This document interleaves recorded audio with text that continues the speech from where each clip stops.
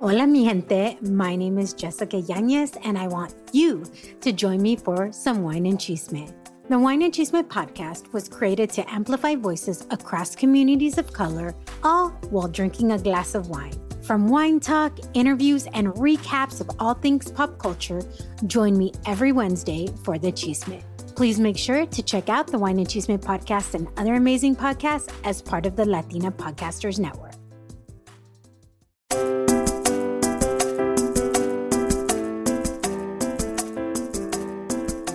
Hola, hola, mi gente. I'm Jessica Yanez, and this is the Wine and Chisme podcast, a podcast created to amplify voices and share the stories of people from BIPOC communities doing remarkable things, all while sipping on a glass of wine. So welcome to your new Wednesday.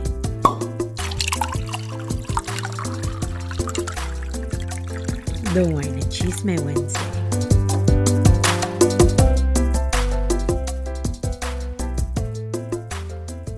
Mi gente, mi gente, mi gente.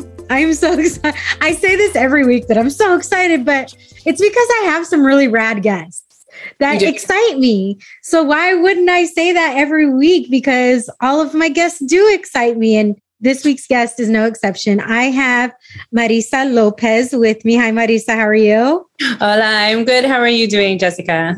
I am so wonderful. I'm about to be better because I'm going to have some wine right now.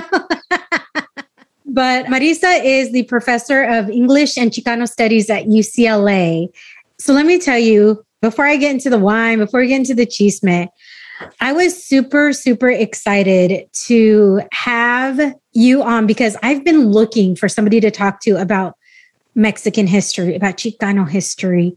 And I literally just started Googling. And it went to your page and it was like all of these things that you guys were doing from the nonprofit side. And then it said to contact us. So I filled out the form. I have a podcast. I want to talk to somebody about what you guys are doing about Mexican American histories. And then you responded back to me. And that's how it happens sometimes. You want something bad enough, you'll find a way, right? Exactly. Yeah. Ask and you shall receive. So before we get into the chisme, I know you're not drinking because you're working. Your profesora has her drinks after office hours. Right now, I get to have my drinks anytime I want. So I think you have the better job. So today I kept it, within our Mexican American, within our Latina vintners, and I am drinking a Chardonnay by Aldina Vineyards. It's 2019 Chardonnay. Oh, cool. And it's from the Los Carneros area in Sonoma County.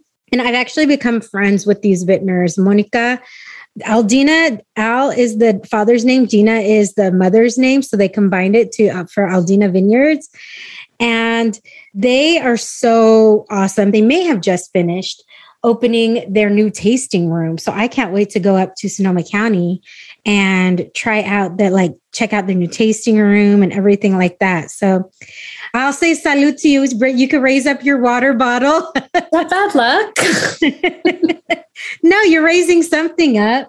Okay. Salud. Salud. I'm not a fan of buttery Chardonnays, so I like them when they're steel aged because they end up being a little bit more citrusy, a little bit more light. And this is what this is. So this makes me happy. And it's hot in Southern California today. I know you're in LA, I'm in San Diego, but it is really hot today. It's very hot. Yeah. Yes. So let me read your bio then people will understand why I'm so excited. So Marissa Lopez is a professor of English and Chicano Studies at UCLA, researching Chicanx literature from the 19th century to the present, with an emphasis on 19th century Mexican California. She's written 2 books, Chicano Nations by NYU in 2011, and about nationalism and Chicanx literature from the early 1800s to post 9/11. Radical Imminence from NYU in 2019 explores uses of the body and effect in Chicanx cultural production. She recently completed a year-long residency at the Los Angeles Public Library as a Scholars in Society Fellow with the ACLS, where she worked to collaboratively develop a mobile app picturing Mexican America that uses geodata to display images of Mexican California, relevant to a user's location.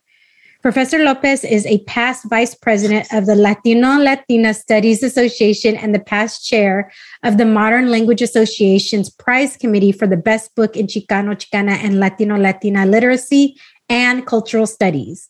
She is also past chair of both the MLA's Executive Committee on Chicano, Chicana Literature and its Committee on the Literature of People of Color of the U.S. and Canada, and a past director of UCLA's Chicano Studies Research Center, as well as past chair of UCLA's Committee on Diversity and Equal Opportunity.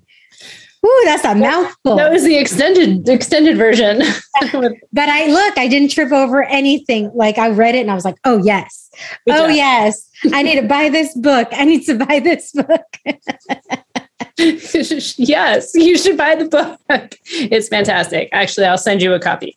Oh, thank you. I'm like super excited because I pulled them up because I wanted to kind of get a little more information. But I really want to start off because I feel like this is very interesting. And something that a lot of people don't know is you're Mexican and Jewish. And I don't think many people know that there's actually a pretty significant population of Mexican Jews. I have a friend who he's like, his cousin is Jewish and in Mexico City. And I think in Mexico City, it's pretty significant, correct? Yes. Yeah. There's a significant Jewish population. I mean, across the Americas, in Mexico City in particular. And I always say I'm a Mexican Jew, but I'm not like the interesting kind because I'm a Mexican Jew. Well, so okay, what I am is a Mexican Jew because my mom is the child of Eastern European immigrants, and she grew up in New York, and she married my father, who's a Mexican from Southern Arizona and Northern Mexico. So then together they made a Mexican Jew. But the interesting kind are the kind that are descendants of the conversos, or people who fled, Jews who fled Spain during the Middle Ages, during the purges, or who fled a variety of places, or came with the conquest, who came with Cortez and other explorers fleeing the Inquisition, and then established these communities of, to varying degrees, kind of hidden Jewry across the Americas, and then which kind of evolved over the centuries into pretty thriving Jewish communities. So there are plenty, and there's a pretty substantial population of Mexican Jewish immigrants, the interesting kind, in LA. Really? Yeah. And we come out of the woodwork, or I'm meeting Mexican Jews often. I'm like, oh, you're a Mexican Jew too. And then there are converts, or people who married into Judaism and converted. So this is like an untapped resource, or something that an ethnic studies professor could research, these communities. But yeah, no, I always find that so interesting. And if people don't know, like I don't watch The Real Housewives. I used to a long time ago. But Kyle Richards' husband, Mauricio, he's Mexican Jewish as well. The interesting kind. Well, can you tell me how, like, if people looked at you weird growing up, and how did that formulate, like having that Mexican side and a Jewish side? How did that help you formulate your view growing up? My you. That is such a great question. Really an insightful one. I grew up in Los Angeles, and I was growing up in the 80s, during kind of like I was like a young teen, right around the time of Reagan's amnesty program. So it's never a good time for immigrants. But, I was growing up in North Hollywood, so in the Valley, so like a pretty significant Mexican and Central American diasporic population there. But going to school in these specialized programs that were not particularly diverse, and I'm white passing or white presenting, so it was always awkward because I used my mom's maiden name, which is Goodman. So my mom, who is Jewish. And I didn't start using my birth name. The name is on my birth certificate. It's my dad's name. My parents were divorced when I was very young. I didn't start using that name until high school. So I always felt like I was, now I call it a stealth Latino, or going undercover, feeling like I knew that I was one thing, but nobody knew that I was this thing. So it's probably a really great topic to get into with the therapist, like the lasting effects of this.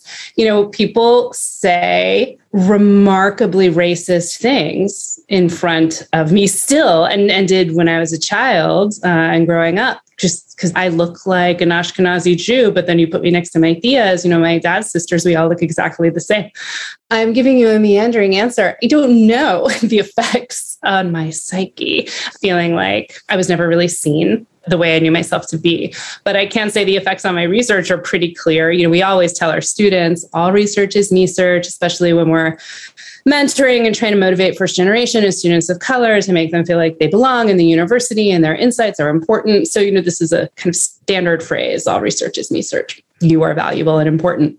Yes. When I think about my books, I used to joke when I was writing my dissertation, I would talk about my dissertation as being about the problem children of Chicano literature, like people who Chicano literature or Chicano literary history did not want to claim because they were problematic in various ways, white identified, or they were, older. It's still the 19th century is a difficult topic for Chicano studies writ large to think about how to incorporate some of these figures. So I definitely have always been writing about people who were Chicano, who I would consider Chicano, a part of Chicano literary history, whom it was difficult for the broader field to accept. So that's definitely research is me search. People ask me all the time, like, oh, Lopez, is that your married name? Like, no, it's my name. Or people are always surprised when they meet me. Well, first to find out my last name is Lopez and to find out what I do. Like, you're a professor of Chicano literature. Why? I don't understand. But even like that's my abuelita when she was alive also would never tell people that I was a Chicano studies professor. She would say that I was an English professor. This is a kind of another topic, because when she was growing up and even for my dad's generation, Chicano was a bad word. Yeah, actually, that was one of the questions that I had, but let's dive into that now. Sure, let's go there. Let's go there. Why not? Look, this is the beauty of having this podcast is we can do whatever we want, right? We're not doesn't have to be formulaic. We can jump topic to topic, but they're all important. So Chicano kind of came out rising within the 50s and 60s. Am I correct? I just want to make it, please make sure to keep me honest because I want to make sure I am correct because this is something that's very, very important to me as well. Okay. But at some point there became a stigma to that word. And I feel like people are starting to use that word again. Oh, by the way, look, check out my earrings. I'm wearing my Chicana earrings today. Oh, excellent. And I have my Chingona nameplate that one of my students gave me. I was like, this is so appropriate today. No, it's fantastic. And this is appropriate too. I always have this here in my Zoom background and, almost nobody that I have professional meetings with knows what it means. So we got you. This audience, we got your back. I feel seen. So can you talk about the flow and the meaning of Chicano, Chicane? I don't use the X personally. When I talk, I usually use the E, the E, because I feel like it flows into language a lot easier. But can you talk about where that started, how it's evolved and how it's continuing to evolve? I can. We only have an hour and a half, right?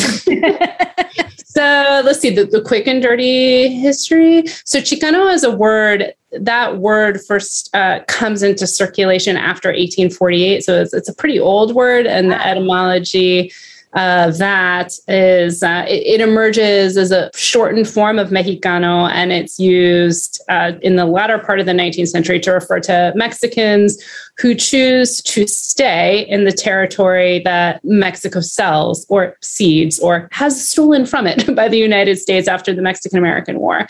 So all this territory of California, Colorado, Utah, parts of Wyoming, Texas. So Mexicans who choose to stay in this territory then start being referred to as Chicano. And so it's like a factual objective word. But then over the course of the 19th century, this is what I write about in my first book, topic for a whole other podcast. Mexican Americans now are slowly and systematically stripped of wealth, stripped of status, lose their standing, social and political standing. So that kind of increasing proletarianization, like they're made working class over the course of the 19th century, that combined with an influx of different kinds of newer immigrants from Mexico in the early part of the 20th century, all that combined means that as we're moving into the 20th century, then Chicano turns into an epithet, turns into a bad word, something used to describe lower class, darker skin, more indigenous looking laborers. So Chicano is a bad word, like I said, in the first half of the 20th century until really the El Movimiento, the Chicano civil rights movement, when activists start reclaiming it and then reclaiming that word and using that word becomes a mark of an embrace of a certain set of political ideologies. So not just to refer to a person of Mexican descent living in the United States, but to refer to that person who also is embracing their indigenous heritage, who's anti-racist, anti-Anglo. So it becomes a political demarcation, and a positive one, moving into the latter half of the 20th century. So, and that's Chicano. And then, there's all the other words, Hispanic and Latino. But I think the other part of your question was the X, right? Or where that comes from. The X emerges in the early 20-teens. It emerges in online activist discourse from queer communities as a way of refusing the gendered conventions of Spanish, right? So the X becomes a way to demarcate space for gender nonconforming and non-binary folks. But then it quickly gets taken up by the media and everyone looking for, the way to be the least offensive, right? This is the word that everyone's using, so I'm going to use this and I'm going to be the most inclusive. And so this is the hot topic, right? Then I actually taught a graduate seminar about this a couple of years ago on, Latinx genealogies, right? Let's think about the X and Latinx and what does it mean to use it? Because on the one hand, it's great to be inclusive and to find a way to work around the gender conventions of Spanish. On the other hand, if the X emerges to create space to make visible gender nonconforming and non-binary people, then what does it mean if we're just using it to refer to everyone? Is that just another form of erasure? And then so that's a question. And then the other question around the X is, it's hard to say. It's hard to say in Spanish. What is it? Latinx, and that doesn't sound good. And Latinx is the. So people don't like it. There's argument about how it's butchering the Spanish language and making the Spanish language ugly, and to use it in its prevalence is just another sign of U.S. colonialism, right? Because then it's the conventions of English being mapped onto Spanish in ways that don't totally fit. And I could go on, the response to that is, well, Spanish itself is a colonial language. It's a colonial imposition upon indigenous populations. So who cares if we're imposing on Spanish? That's fine. And then there's you hear a lot only 3% of Latinos refer to themselves as Latinx, and so we shouldn't use it. But I just feel that's kind of a non-starter of an argument. So what? The people who are using it, who are referring to themselves as using the X, it's meaningful to them. And then the A, as you use it, the E or the Latine, that's the Spanish language, more melodic version of the X. And all the same questions apply, right, around what does it mean to use it? And are we just erasing or, finding another way to make gender nonconforming people invisible? And I don't know the answer to that. I don't have an opinion. I use it. Just like they, them, you refer to people how they would like to be referred to. And that's kind of how I see it. I've spoken with a lot of Latinos, and the people that I've spoken with prefer the E over the X because, first of all, a lot of times when you say it, people don't even realize you're saying it because it just flows so integrally with the language. And I think that's such a big thing for so many people is language, using the X. And I think also, from what I understand, and please correct me, the X wasn't something that came from the Latin American culture. It came from Caucasian, in the university level. I feel like a lot of people have heard, that's what I've heard. Is that correct? Or did it start with the non-conforming and then get kind of hijacked by the educational elite, quote unquote elites is what? Yes. Number two, the word itself starts appearing in Twitterverse in conversations amongst activists. So that was a grassroots term that gender nonconforming Latinx people were using to create space for themselves or to make themselves visible. And it's, I don't know that I would say necessarily that it's been co-opted by the academic elite. There's, a lot of debate and people don't like it. And our Chicano Studies department just went through a long process of changing its name to, no, it's Chicano and Central American Studies, but there's no X there. Nobody's using the X. But I think it was taken up by mainstream media is where then it started circulating most. Got it. How did you start diving? Because you said you grew up your parents weren't together. You grew up, I'm assuming, and again, please anytime I say something, if it's incorrect, I don't care. I don't mind if I'm wrong. That's why we're here, right? To learn. I'm assuming you mostly identified with your Jewish side being raised by your mom. So at what point, or have you always been very into your Mexican American side? And how did you start diving into the history, particularly how it relates to California? Another great question. So, my mom's family is Jewish, but my mom always says, oh, if there were a God, then my life wouldn't be so terrible. So she says she's atheist, but then I always say, that's actually a pretty Jewish thing to say. It's like a character in a Woody Allen movie would say that. So my parents separated when I was very young, and I didn't have a lot of contact with my dad, but I did have contact with my dad's family. I didn't really have a relationship with my dad until I was a young teenager. And really, that's around the time when most people start identifying themselves, right? Thinking about, well, who am I? I can't remember having real thoughts as a child, except having a very clear understanding. I remember that moving through the world with my mom, being in public spaces with my mom and my mom's family, was really different than moving through the world with my dad's family. Really different. So while I am certainly white presenting, I've had this very odd experience of being kind of like a double agent, experiencing what it's like to be marked without being actually marked myself, but which is also a really awkward and rich terrain to dig into. But the journey of identifying with my Mexican side, I think it was a struggle all through college, really feeling like, okay, I am connected to this heritage, but I felt like it had been taken away from me through forces beyond my control. I hadn't been able to fully live this life.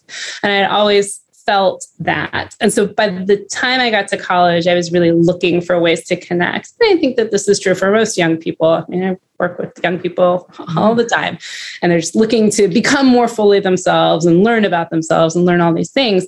And I would say it was not easy. I really tried to be a mechista, and I was down with the program. And the program was, okay with me being down with it, but, let's kind of side eye, okay. Yeah, we could have a whole podcast about mecha.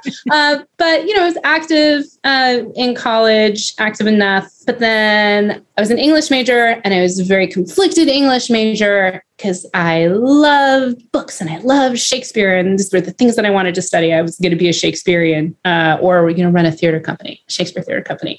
And I used to feel very anxious about that, or very anxious, maybe not the right word, but I used to think what am I doing? Did my grandpa walk from Guanajuato to Mexico City to get a bracero contract? This is how my dad's family came to the States. Did he do that so that I could sit around and read Macbeth? And so I would feel, self-conscious about that or guilty. And then my other voice inside my head would be like, yes, absolutely. That's exactly why he did that. Right. But when I initially went to graduate school and decided, okay, this is what I want to do, because everybody has their talents and I feel like I should be a labor organizer, but I wouldn't be very good at that. So I'm going to go to grad school and be an English professor. I was going to be a Shakespearean, and I was really interested in contemporary productions of Shakespeare and cross-racial casting, cross-racial and cross-gender casting. So I had this kind of ethnic and gender studies take.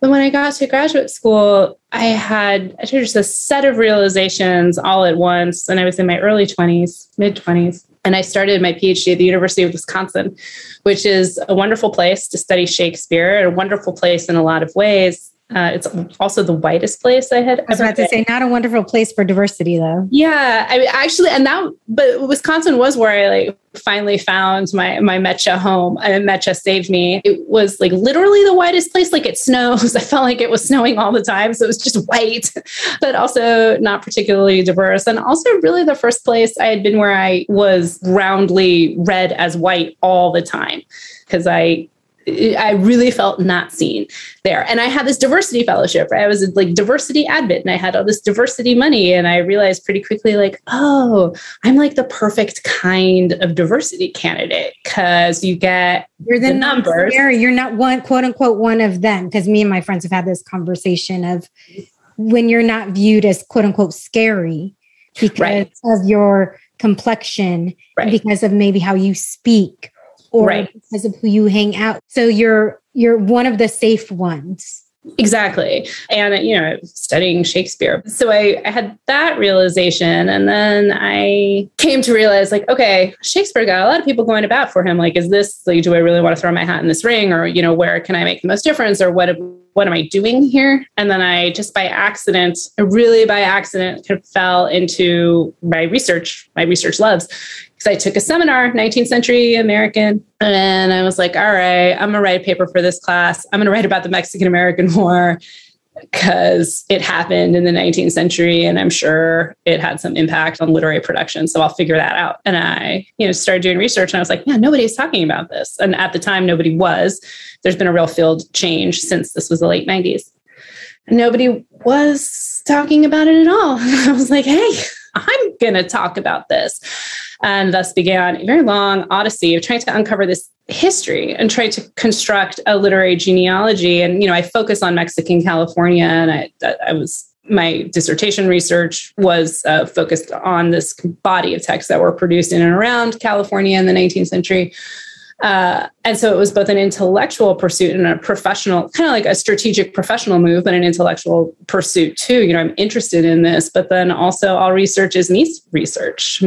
All research is me search. I can say my own tagline because, I felt like, wow, this material is here and nobody is looking at it and nobody cares, right? It's being erased in the same way that I felt like my own culture was being systematically erased. Like I was never taught anything about Mexican-American history or Mexican-American literature. I went through all of K through 12 and all of college without having to study any of this. Wow. And now I'm trying to think of I don't think there was very many opportunities that we had. And it was always through a friend that I would find something out about an author or a book or something else. But it was never through any formal education. And that we would find out any of these authors or any of these books or anything like that. And that's a problem. There's all kinds of ways in which like systematizing stuff in informal education and curricula also can be problematic, but it's a problem if you don't see yourself represented. My second book is all about like the pitfalls of representation and ways to think meaningfully about what text does other than represent. So I have like a bunch of, fancy theoretical stuff to say about representation, but in like practical terms in one's, daily life, if you don't see yourself represented anywhere, then it's easy to just think, even if you're not fully aware, it's easy to think that you're not valuable, you're not important, you don't matter. And that is a problem. So that's now what I'm dedicated to erasing. That's what I'm going to erase erasure. It's so important that we realize, actually, my friend and I, who's here, we were at lunch and we were talking about how so many people within our own community don't realize, like we talk about all of the horrific things that happened to African Americans and slavery and how horrific those things were. I was even seeing on TikTok, there's so much you can learn on TikTok. I'm telling you, there is a wealth of information. So people that are like, there's dancing videos and silly, things, but there's also a wealth of information. And I was watching this guy saying how, like, apparently in the South, all of these families have, in at least his area, have said they found all these documents of slaves. People want to see these documents because that can connect us to our history. Like, because so many people that are descended of slaves, they don't know anything outside of once somebody is on this land, right? Like they don't know technically what country they come from. They don't know unless something like that folklore has been passed down, their history is erased, which is ridiculous. Yeah. And I was telling her, and within particularly the Mexican community, right, that people don't realize that when this land was stolen, when California was stolen, when, Arizona and these areas were stolen, that there was a lot of wealthy Mexican families that were literally stripped of their land. And our communities were also hung and lynched and made servants and all of these different things. And people within our community, because there's so much that doesn't share that and know that. And I think so many people within our community have not just within our community, but just the population in general, have no idea that any of that happened. Mm-hmm. And the shock that I see on people's face, they're like, no, that didn't happen. I'm like, it happened. Look it up. It doesn't take much to look that information up. Mm-hmm. So when you're talking about erasure, that's a big part of it too, is like erasing what actually happened in California, in Arizona, what happened to these families that literally had money, who had their land, their families, everything stolen from them, and then were made to even work the land that they used to own. How do we talk about those things? Because you can never make 100% of people happy. If you're making 100% of people happy, you're trying to just be appeasing to everybody, because the truth is not going to make 100% people happy. Mm-hmm. So how do we start talking about these things? What type of sources do we refer? Because I know you have so many sources and you have this app. Like, how do we start referring to these things so we can really get to know the history of what's happened in this country without feeling like it's divisive? I don't know if there's I feel like there's something else that I want to say that I'm not really sure how to articulate, but just being able to share this information and being able to connect people with what the history actually is. You're really good at asking like the question, right? That is the question. We could record 1,000 podcasts. I mean, this will just be the first of many. Well, I'm always happy to come back. Well, first things first, and we'll just focus like specifically on Los Angeles, just to keep it small and to have a specific example. Something that I am always working to make sure my students understand. I teach these classes, and I'm like, all right, so we're thinking about how like Mexican-American War, after the Mexican-American War, like what are the processes by which, what does it actually mean to say this used to be Mexico and it became the United States? Right? Like there's a lot to unpack there, right? The kind of slow stripping of wealth, the slow disenfranchisement. Like, what does that look like? How does it happen? We're going to talk about that, but it's also really important to understand that before this land was Mexico, this was Tongva land, right? Before this was anything, this was indigenous land, and indigenous people were here. And then, Spanish settlers came, Mexico gained its independence from Spain, then this was Mexico. But there was these systems of controlling the land and churning the land. There was a process by which this land became New Spain, by which it became Mexico. That was a process that relied on colonial violence and racialized violence. So the Tongva were, rounded up and for the most part, imprisoned in these missions. So that's an important thing to understand, and important to understand. With a G, Tongva, or with a V? Tongva. A G and a V. Okay. So that's important to understand then, that when this land becomes the United States, that what happens to basically the landed gentry, the Mexican landed elite, the rich and powerful Mexicans, what happens to them is not the same as what happened to the Tongva, but the end result is the same. This was Mexico and then it became the United States. That's a hard thing to grapple with. But right? That's good to know, because obviously prior to, in your head, yes, it was Spain, then Mexico got their independence, but I had never heard of the Tongva before. So it's, okay. Yeah, it's really good to know, because I didn't know obviously, that there's, Native people here. I just didn't know who was in this area, in this region. So that's really. Yeah, so it's the Tongva in LA and kind of like greater Los Angeles and up to the South Channel Islands, but near where you are, I'm going to pronounce this incorrectly. So apologies to anybody listening who knows how this is actually pronounced, but the Kumeyaay were the people in Southern California, in and around San Diego.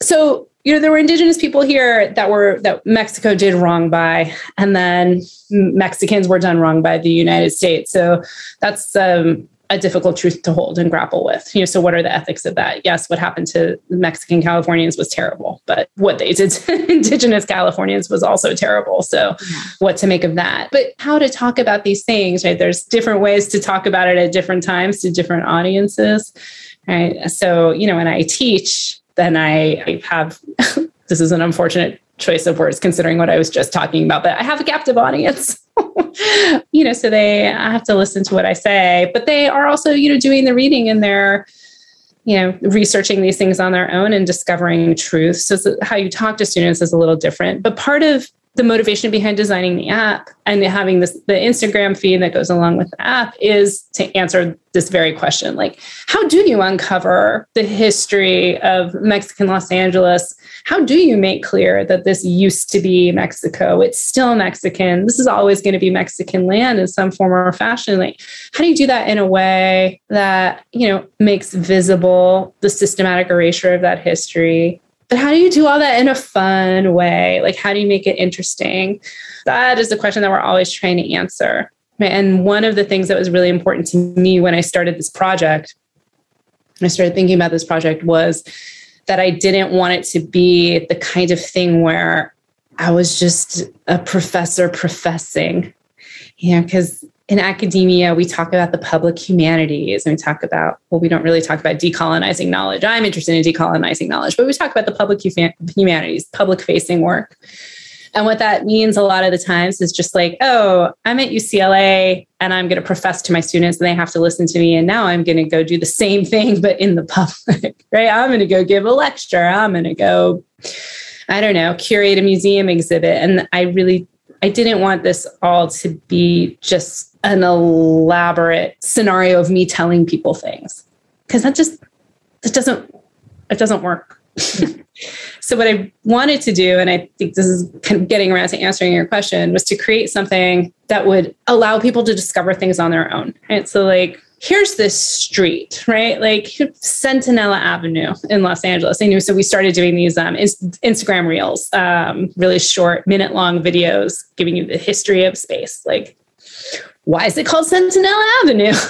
Let's think about that. And giving people just enough information that they can draw their own conclusions. Make what they will out of the information. Because everybody can have the same information and come to different conclusions from that. Oh, yeah, for sure. We did a reel about, this is an example, a reel about a place in Los Angeles, downtown Los Angeles, called Fletcher Bowen Square, which was the former site of the Los Angeles' first hotel, the Bella Union Hotel, which was also where Los Angeles' first Spanish language newspaper was printed out of, and where Pio Pico, the last Mexican governor of California, had his offices during the Mexican-American War. But you go to Fletcher Bowen Square now, and there's some historical placards there, but they don't mention any of this Mexican history. And so, we did a little reel about like, okay, well, what used to be here? And also, fun fact, like this square, in addition to being the site of these historic placards that totally erase Mexican history, Mexican-American history, Fletcher Bowen was actually the 35th mayor of Los Angeles and was a very vocal and early proponent of internment camps, Japanese incarceration during World War II. So awesome. And now we have this square that is still named after him, and that, millions of people, this may be an exaggeration, thousands of people pass through every day. This man's name is still circulating and it's, in the air. So we did this reel, and it actually generated a lot of a very interesting commentary by, we got our first, well, maybe not our first, but certainly our first really active and aggressive trolls who came on there and were like, oh yeah. You made it. Yeah. They're like, your trolls, you're like, yes, that's something to be celebrated, because that means you're hitting a nerve.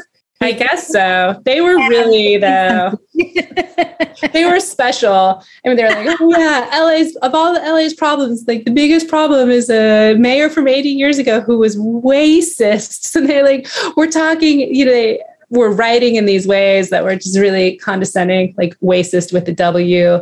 Like I was talking like a baby, and they made a lot of comments about my appearance, and they were like, yeah, this big nosed white lady is right. Like, but I was just all this stuff. But yes, it hit a nerve, or they were just bored. But we kind of got into it back and forth. So yeah, like they had all this information, but they were like, we don't care. That's the crazy thing, is like, facts are facts, right?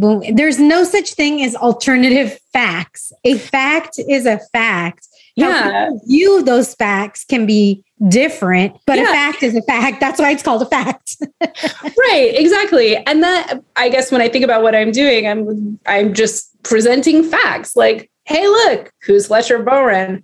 Let me tell you what used to be here. Let me tell you. Let me also point out, like, here are these historical placards commemorating this space. And let me point out that they completely erased the Mexican history of this space. I'm not going to draw conclusions from that. Like, that's for you to do. But it's important to know that these things were here, and that, pointing them out or finding a way to point them out in fun ways, and we're trying, is a way of not forcing is the wrong word, but, creating the conditions possible for people to come to the realization like, oh, this history, it's not like an accident, right? It's been systematically erased. Absolutely. We make choices about what to commemorate. We make choices about the stories we tell. Well, history, right? I was just saying this, history is written by the victors. It is. And, in thinking about, I have 2 school-age children. I have a 5th grader now who just went through California history last year. And I have a almost 16-year-old who went through California history a long time ago. But, it was this, I got to see up close, like how in the 21st century, how are we telling these stories? And we're still telling them in kind of problematic ways. I'm not 100% sure what the right way is to talk to 9-year-olds about, the Chumash Rebellion, for example, or like indigenous uprisings. How do you talk about that? And I'm also not 100% sure how you talk to kids or to people about the fact that like, this wasn't just like something that magically happened. Like, this used to be Mexico, and then we sort of had a little bit of a war, and then it was the United States. Right? That's what I learned growing up. Oh, it was Mexico. It was the Mexican-American War. And then now it's California. Yeah. But how do you get from, this is Mexico, right? A Mexican town with Mexican rich people who had indigenous slaves. Yes. So that's a problem. And we should acknowledge that. But, rich Mexicans in power, how do they become disempowered? How does that happen? It's not an accident. They don't lose all their land because they're stupid. They don't lose all their land. Or, they don't become disempowered because they decide, oh, you know what? We just want to have all Anglo-Americans as elected officials, and we want them to pass laws that basically criminalize being Mexican. And that seems like a fantastic idea. We want that to happen. Like, that happens because people make it happen.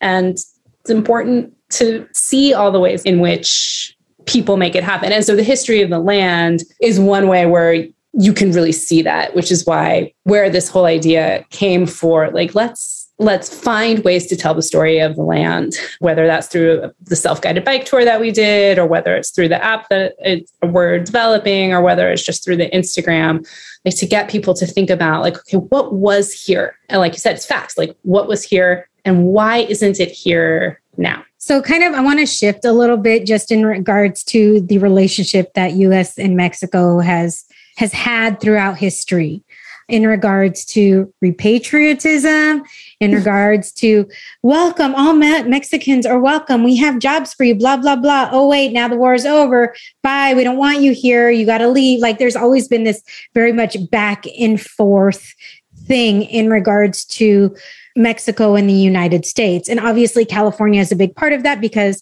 agriculturally, 92% of agricultural workers and just in general are Latino. And I've learned this in regards to like all of the wine stuff that I've been doing. I learned that there's over 11,000, there's 92% of agricultural workers, which includes wine, which included my grandpa. My grandpa used to work in the fields here in San Diego. I remember that. Be like, can I go pick some oranges? Can I go get some stuff? Like, thinking it's, as a little kid, I'm like, oh, I want to go pick my own stuff, right?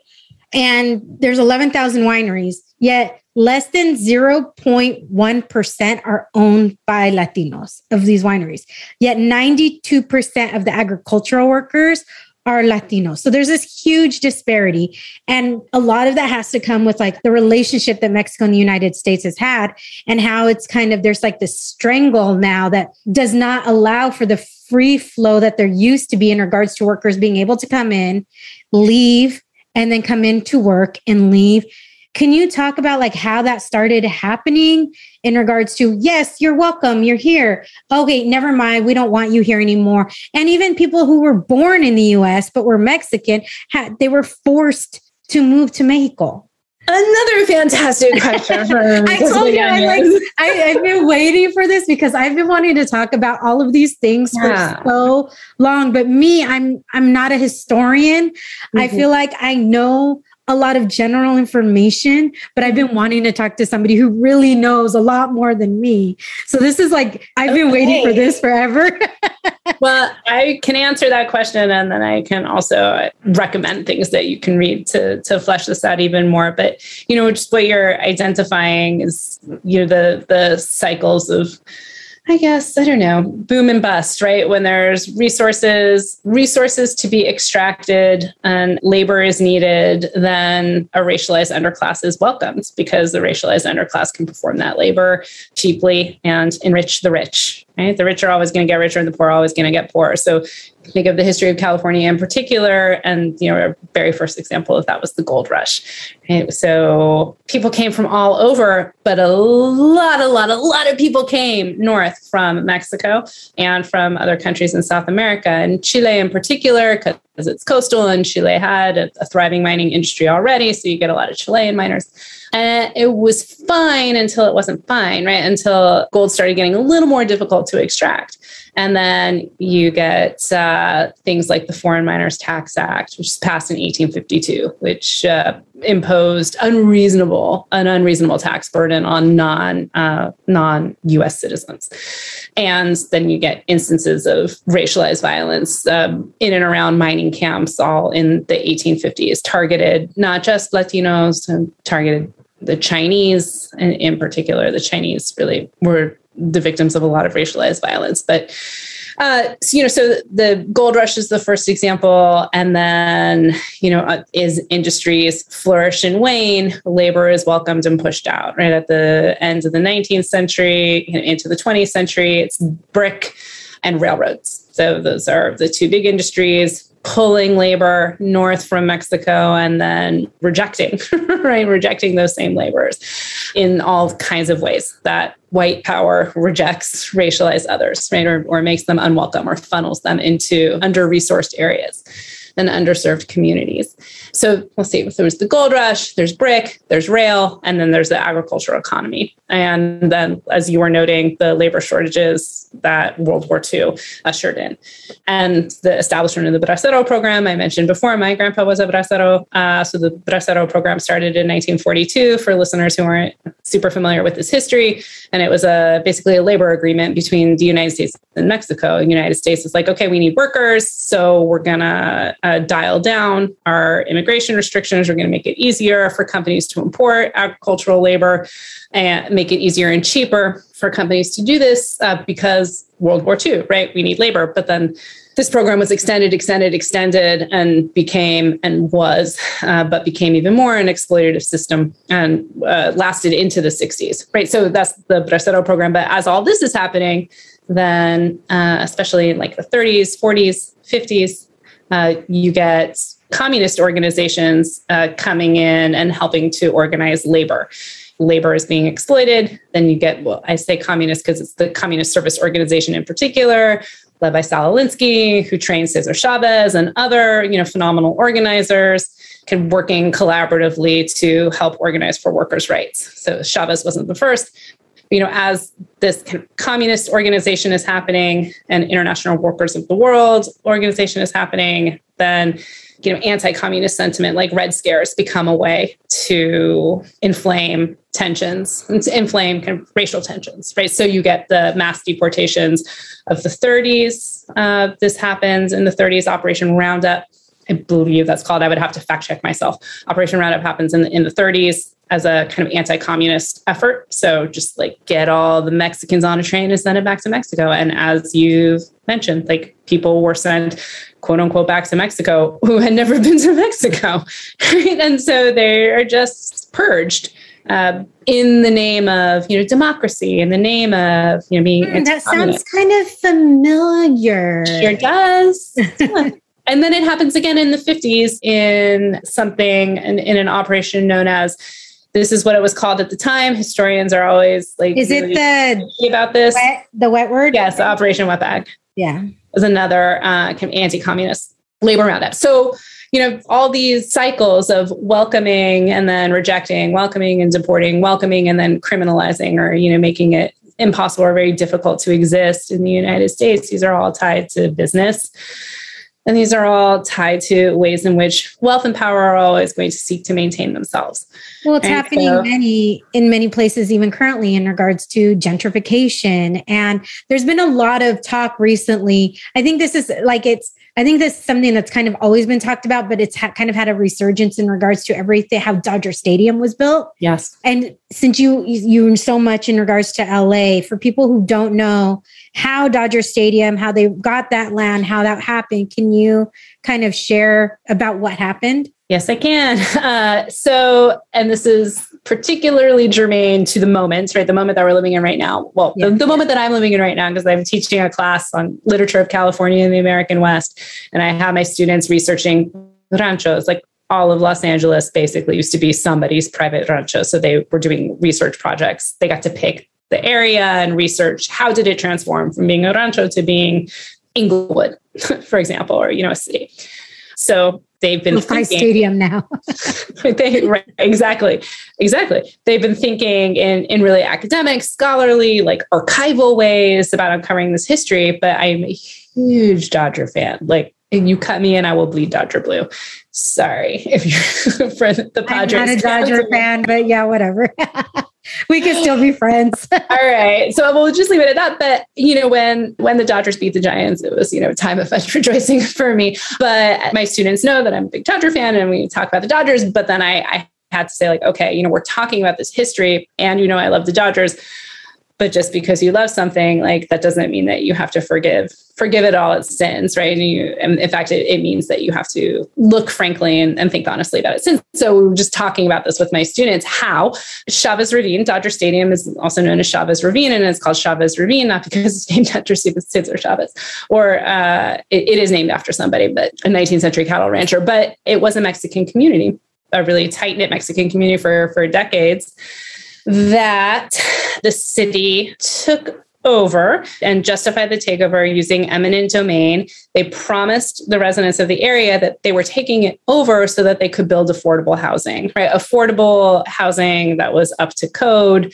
There's all sorts of public health arguments against allowing Chavez Ravine to remain the way it was. So we need to build affordable housing and, ameliorate, make the conditions better there. And so they told the residents, like, okay, we're taking this land, we're going to build this affordable housing, and we're going to give current residents first crack at it. So, like, you want in, you want to buy, you want whatever, like, you can have that. So they offered to buy up land. And some residents were like, sure, that sounds great. Like, you can have my land, I'll sell it to you. Some residents were like, no, this sounds shady, I'm not buying, and you can't force me out. So the city did buy up a lot of the land. They forced out a lot of people. You can just Google like Chavez Ravine evictions, and you'll see there's some pretty classic, horrible images of people being dragged out of their homes by sheriffs, and then the whole neighborhood was bulldozed. Again, they said they're going to build affordable housing, and they did not. And the land lingered and lingered and lingered until the city sold it to Walter O'Malley to lure the Dodgers out from Brooklyn to build Dodger Stadium.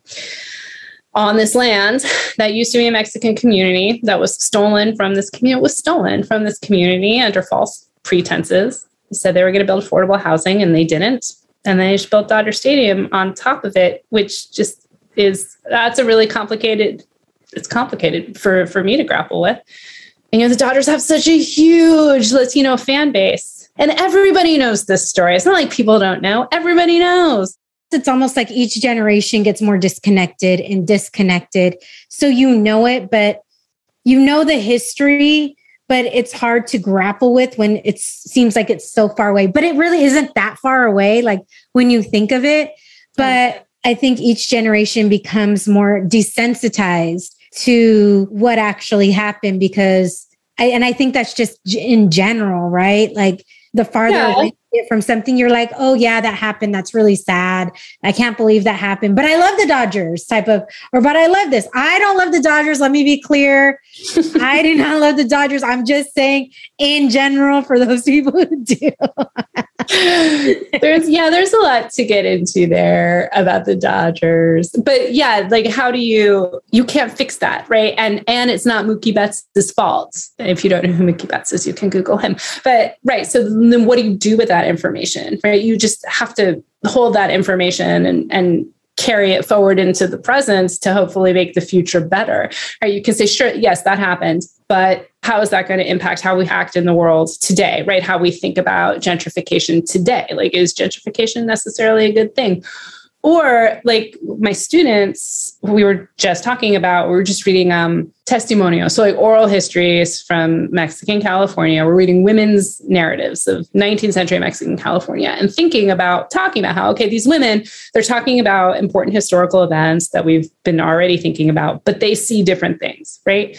But their narratives were lost in the archives, or the first edited, like published edition of these narratives didn't come out until I think it was 2009, like really recent, right? And these women are talking like over 200 years ago, like 150 years ago. I can do math, a long time ago, right? But so they're telling us a story that we think we already know, but what they're telling us is really different, right? They're looking at these figures in entirely different ways. And so it's significant to read these narratives, right? But then, my students were talking about how like, okay, well, that happened a long time ago, but like these questions about like, who gets to tell the story? They're really relevant today. I was trying to get them to think about like the summer of 2020 and Black Lives Matter. Who's going to get to tell that story? Oh, Guy, that just made my stomach drop, because it's just so critical in regards to education right now, what's happening and how people are using CRT or critical race theory to scare parents into thinking this is something that's being taught in schools when it's university level things, but facts are facts, right? And so many people don't want facts from all angles to be shared, because there's multiple sides of truth to every story, right? Everybody has their own perception of what that is. And perception is truth to that person.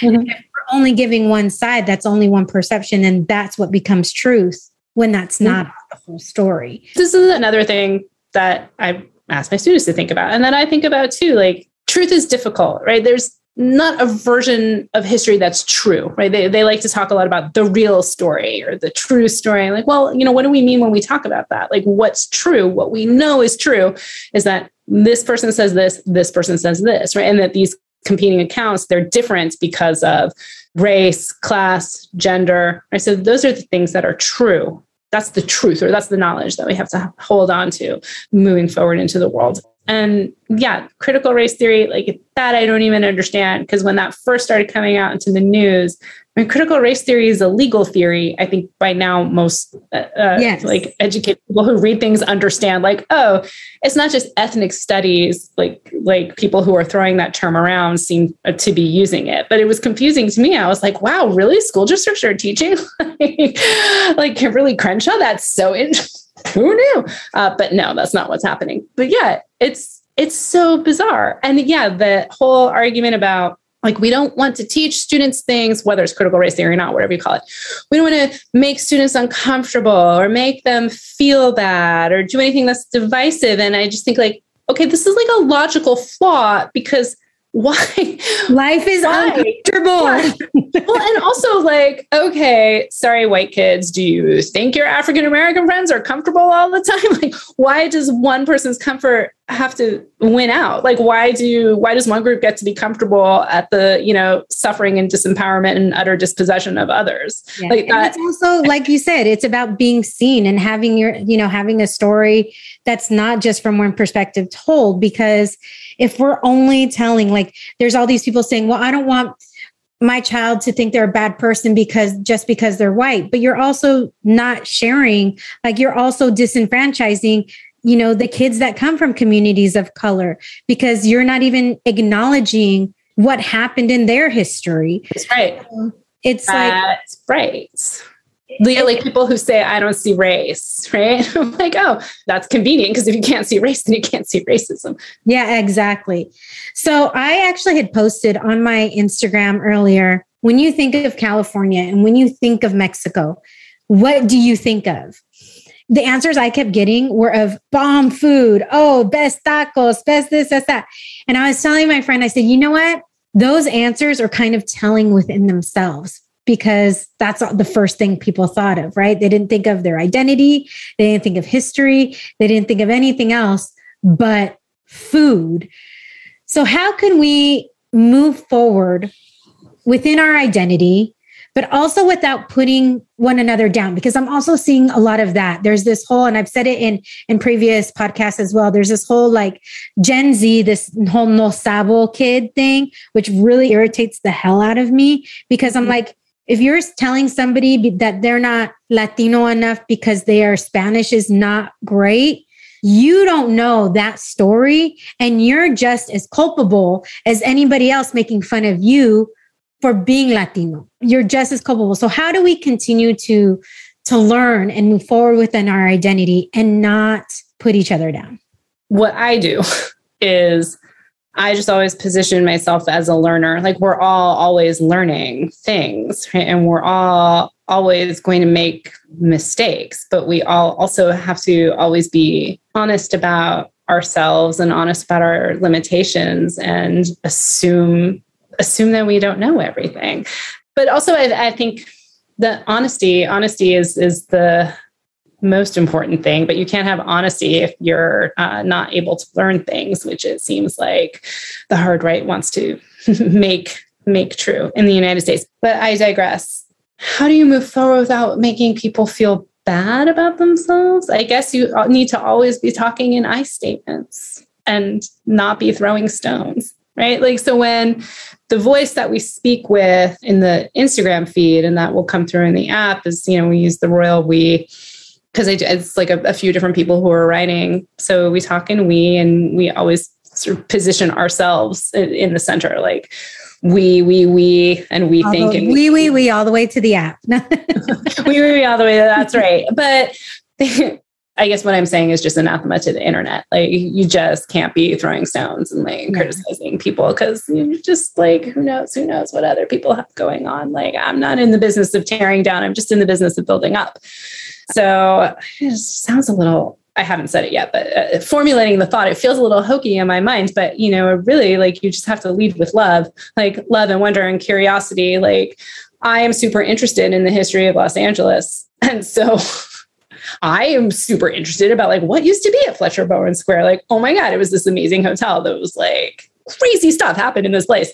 And I just think that is really interesting. And I will point out, like, I think it's interesting that none of that is commemorated. Yeah. First of all, your most recent book, which was Racial Eminence, Chicano Bodies Beyond Representation, it was the winner for the 2021 NACCS Book Award given by the National Association for Chicano and Chicano Studies. So congratulations on that. Thank you very much. Yeah, that was a wonderful, wonderful surprise. That actually talks about identity politics and who we are, like you were talking about, like the representation within the creative community and everything. Can you talk a little bit about the things that touches in regards to it? Because obviously that's something that's very prevalent right now. And there's a lot of misinformation that's happening on Spanish language in regards to what's like COVID and everything. And there's a lot of talk within immigration. We're always talking about it when it comes to election year, because people like to use that as a fear-based state, they like to rile people up with fear in regards to immigration.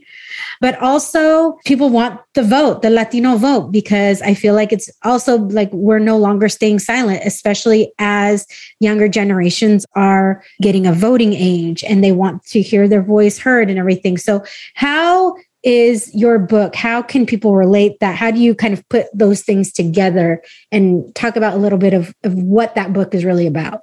I know I just asked like 5 million questions in that one question, but pick out the books. It's important. Okay. So I will say, and this is an honest answer, that book is really about Chicano punk rock, because I begin and end with different like Chicano punk communities and kind of cultural production. But I end by talking about my favorite band, who I'm so excited I'm going to get to see in a couple of weeks. They're coming to LA. They're a San Antonio-based band, Piñata Protest, and they're a Chicano punk band. But the book is about the spirit of punk and like what it means to be punk, right? The kind of embracing of contradiction, the embracing of abjection, the smashing of icons, and the creating space for something entirely new. So creating space for something entirely new and non-prescriptive.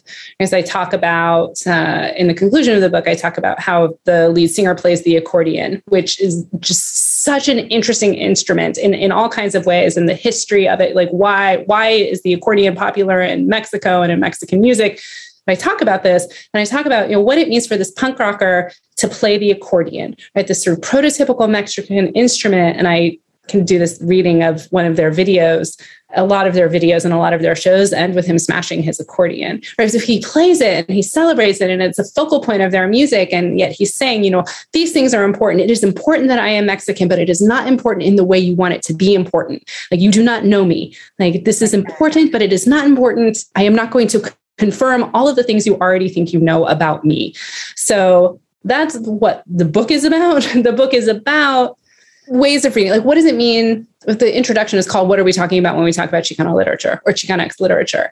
And I talk about, or I present this problem, right? It's important to be visible. It's important to be seen. But then it is also true that to be seen means you have to make yourself legible to power, right? And thinking specifically in literary studies, literature by people of color is, and this is still the case, it's visible and put in anthologies and put on syllabi and thought about in terms of its relation to Anglo-cultural forms, right? So literature by people of color we like because it reminds us of things we already think we know. And when you think about the literature of people of color that you might have studied in school, or that gets popularity, gains popularity, it's literature that confirms things that we already think we know. So this is the theoretical question that I grapple with in the book. Like, what are we doing when we're reading this literature? Are we reading this literature just to confirm things that we already know about Latinos or Chicanos? Like, are we saying, like, this is Chicano literature? Like, what does it mean to say that?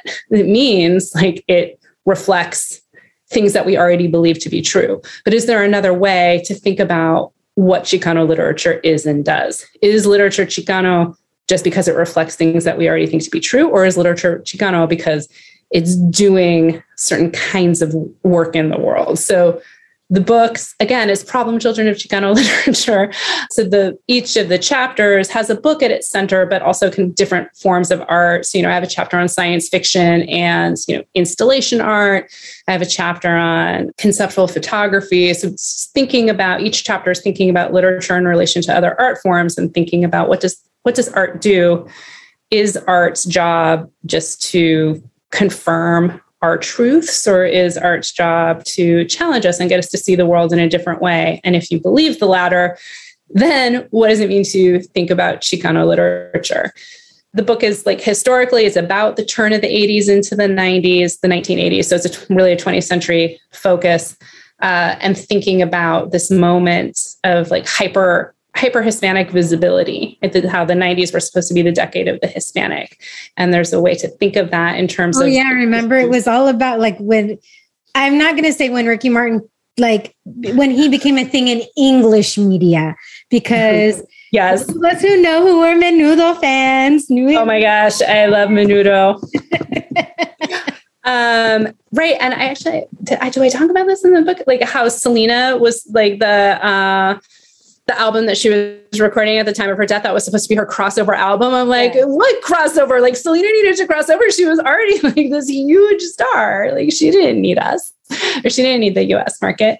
But yeah, so I think about, like, how there's what that means for specifically literary production, right? So there's this group of authors that emerge in that moment that are the authors that are highly anthologized and still very visible. I think of somebody like Sandra Cisneros, who we could do a whole podcast on, but, writers who get taken up and venerated and can perform, I would call it Mexican kitsch. Other people have other words for it. But then there's a whole group of artists and writers who really are like, I'm not doing that. I'm not playing that game. I'm producing this art, but how, like, Toni Morrison famously said in that interview, like, I'm not writing my books for white people. Yeah. I don't care if you like them or not. Yeah. Oof. So if people want to get to know more, I know you have the app, but I know you said there were some books that people, what I want more than, but just for general public, like, what are a couple of books that you would suggest people read if they want to know more about the history, if they want to know more about the land and just basically where they should start? Okay, well, the best book for starting, just to get a general orientation, is Rudy Acuña's Occupied America. And that's just a classic textbook. First edition came out in the 70s, but it's gone through many, many editions and many changes and updates. And it's just a phenomenal resource and a really, it's not super long. It is a textbook, but it's a really easy read and it's the gold standard. So I would start there. So Occupied America, that's the history. And that, he goes from like Mesoamerica up through our contemporary moment, relatively contemporary moment. So you get the broad sweep of Latino history and Chicano history, but he also covers the Central American diaspora. It's great. And then if you're looking for if like me, you're a 19th century nerd, the gold standard for the 19th century is a book by a scholar named Leonard Pitt, Pitt, and it's called The Decline of the Californios. And that is also the gold standard. It's a great book. I know if there are any historians listening to this, and then maybe they will say like, oh, we can take issue with Pitt, and you can. I just said it in that funny voice, but I don't disagree, but it's still it's a great resource. So the Leonard Pitt for the 19th century, for, the broad sweep, Rudy Acuña's Occupied America. And then for books, there's just where to start. My personal favorite, and this is I joke sometimes that my side job is talking to Chicanas, who come to me, they wind up in my classes and then they come to office hours and they want to write their honors thesis and do something, grow up to be a profesora just like me, but they want to write their honors thesis on Sandra Cisneros because she's the only one that they've read, right? This is all that they know of Chicana literature. So my side hustle is dissuading students from writing about Sandra Cisneros. Julissa Arce, have them read some Julissa Arce. She writes about Julissa Arce is good. Yeah, I should. We'll have to revamp my side hustle. I push students towards Miriam Gerba, whose book, and she's written 3 books. She wrote Dahlia Season, Painting Their Portraits in Winter, and her most recent book is called Mean, and that came out in 2017. And that was just optioned for TV. I don't know what that's going to mean, but she's a phenomenal writer. I cannot say enough good things about Miriam Gerba. You should follow her on social media. But that book is fantastic. It's a memoir, part memoir of growing up in the Central Coast, not Central Valley. So around Santa Maria. Also a really interesting memoir of sexual assault. And I guess that's all I'm going to say, but it's a fantastic book. But anybody who wants book recommendations, you can always message us at Picturing Mexican America on Instagram or on all the feeds. We're everywhere. Yes. So I know we've talked so much. We've hit so many things. How can people follow you on Instagram and then the app name so they can download the app, as well as I know the Instagram you just said. So if you could just reiterate that one as well. Sure. We're on Instagram at Picturing Mexican America, also on Facebook. And the app is in beta, so it's not available for a wide download. Once it's available, we'll update the show notes with that link as well. Okay, fantastic. And then we're on Twitter as well. And I always forget our Twitter handle. It's it can't be the same because you have to shorten it so much. Yeah, it's Pic Mexam or Picturing Mexam, or we can put that in the show notes since I'm a terrible promoter of my own work and can't even remember my Twitter handle. I just want to thank you. First of all, is there anything that I didn't ask that you wanted? Oh my gosh, you asked me all the things. No, this is... Could you tell fantastic. I was really excited? I was just I want to know everything. This was great. It was such a fun conversation. And no, I think you covered all the bases. I can't believe how many different things we talked about. I know. Well, that just means there will have to be another part in the future. And I just want to thank you so much, Marissa, for sitting with me and bearing with all of my questions.